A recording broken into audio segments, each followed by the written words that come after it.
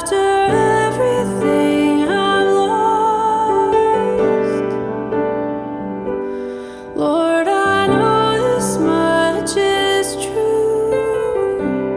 I'm still drawn to you.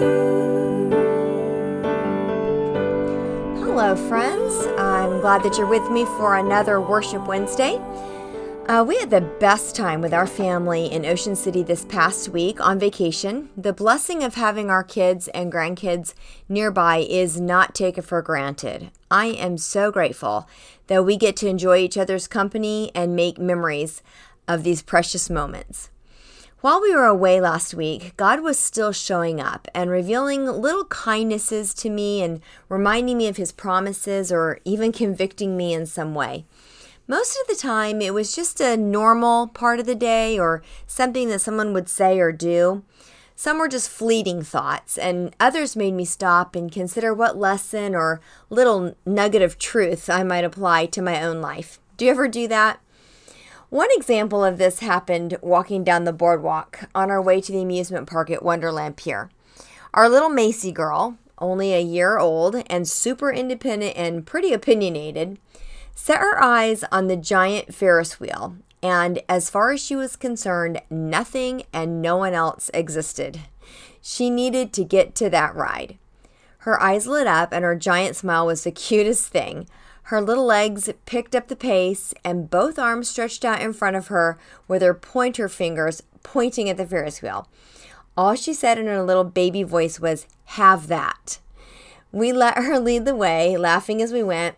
And at one point, she tripped, and although down she went, she kept those hands outstretched, reaching forward toward the Ferris wheel, even lying there. No tears, no turning back, just 100% determination to get there already.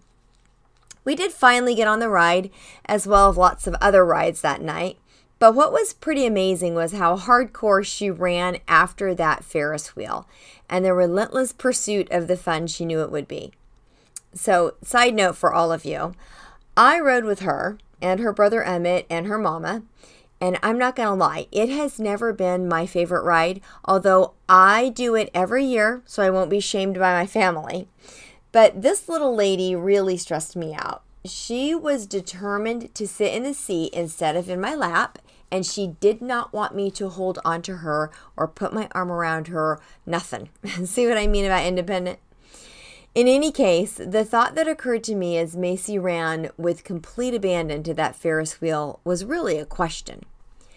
What if I pursued the presence of God with the same determination as Macy pursued that Ferris wheel?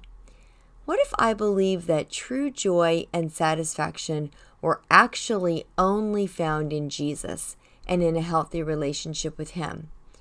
When is the last time I ran to the Father, completely undistracted by other things, or leaned in to hear His heart, or strained ahead with both hands open to receive what He has for me? Yes, there are struggles and hardships in this life. Yes, there are things that we've missed out on and things that don't seem fair. And yes, I have absolutely ran toward other things, lesser things, to try and find answers or value. But there are times when I remember that all the answers I need are found in the one who is the answer and is able to speak to me and give direction and peace and purpose, even in the confusion of the unknown. I love the song I'm sharing today. It's by Audrey Assad, and it's called Drawn to You. Part of the verse says, "I've no clear emotions keeping me safe at night. Only your presence like a candlelight."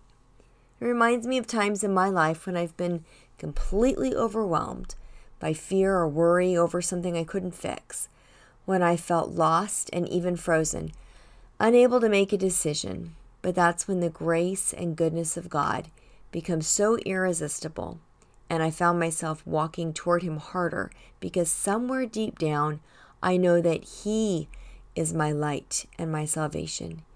Anything else that offers safety is just a counterfeit. I'm so grateful that His mercy and goodness are surrounding me and going before me and behind me, and there is nowhere I can go from His presence. But I'm challenged today to spend time with the Lord, to wait on Him, to listen to His heart, to find my joy in His presence.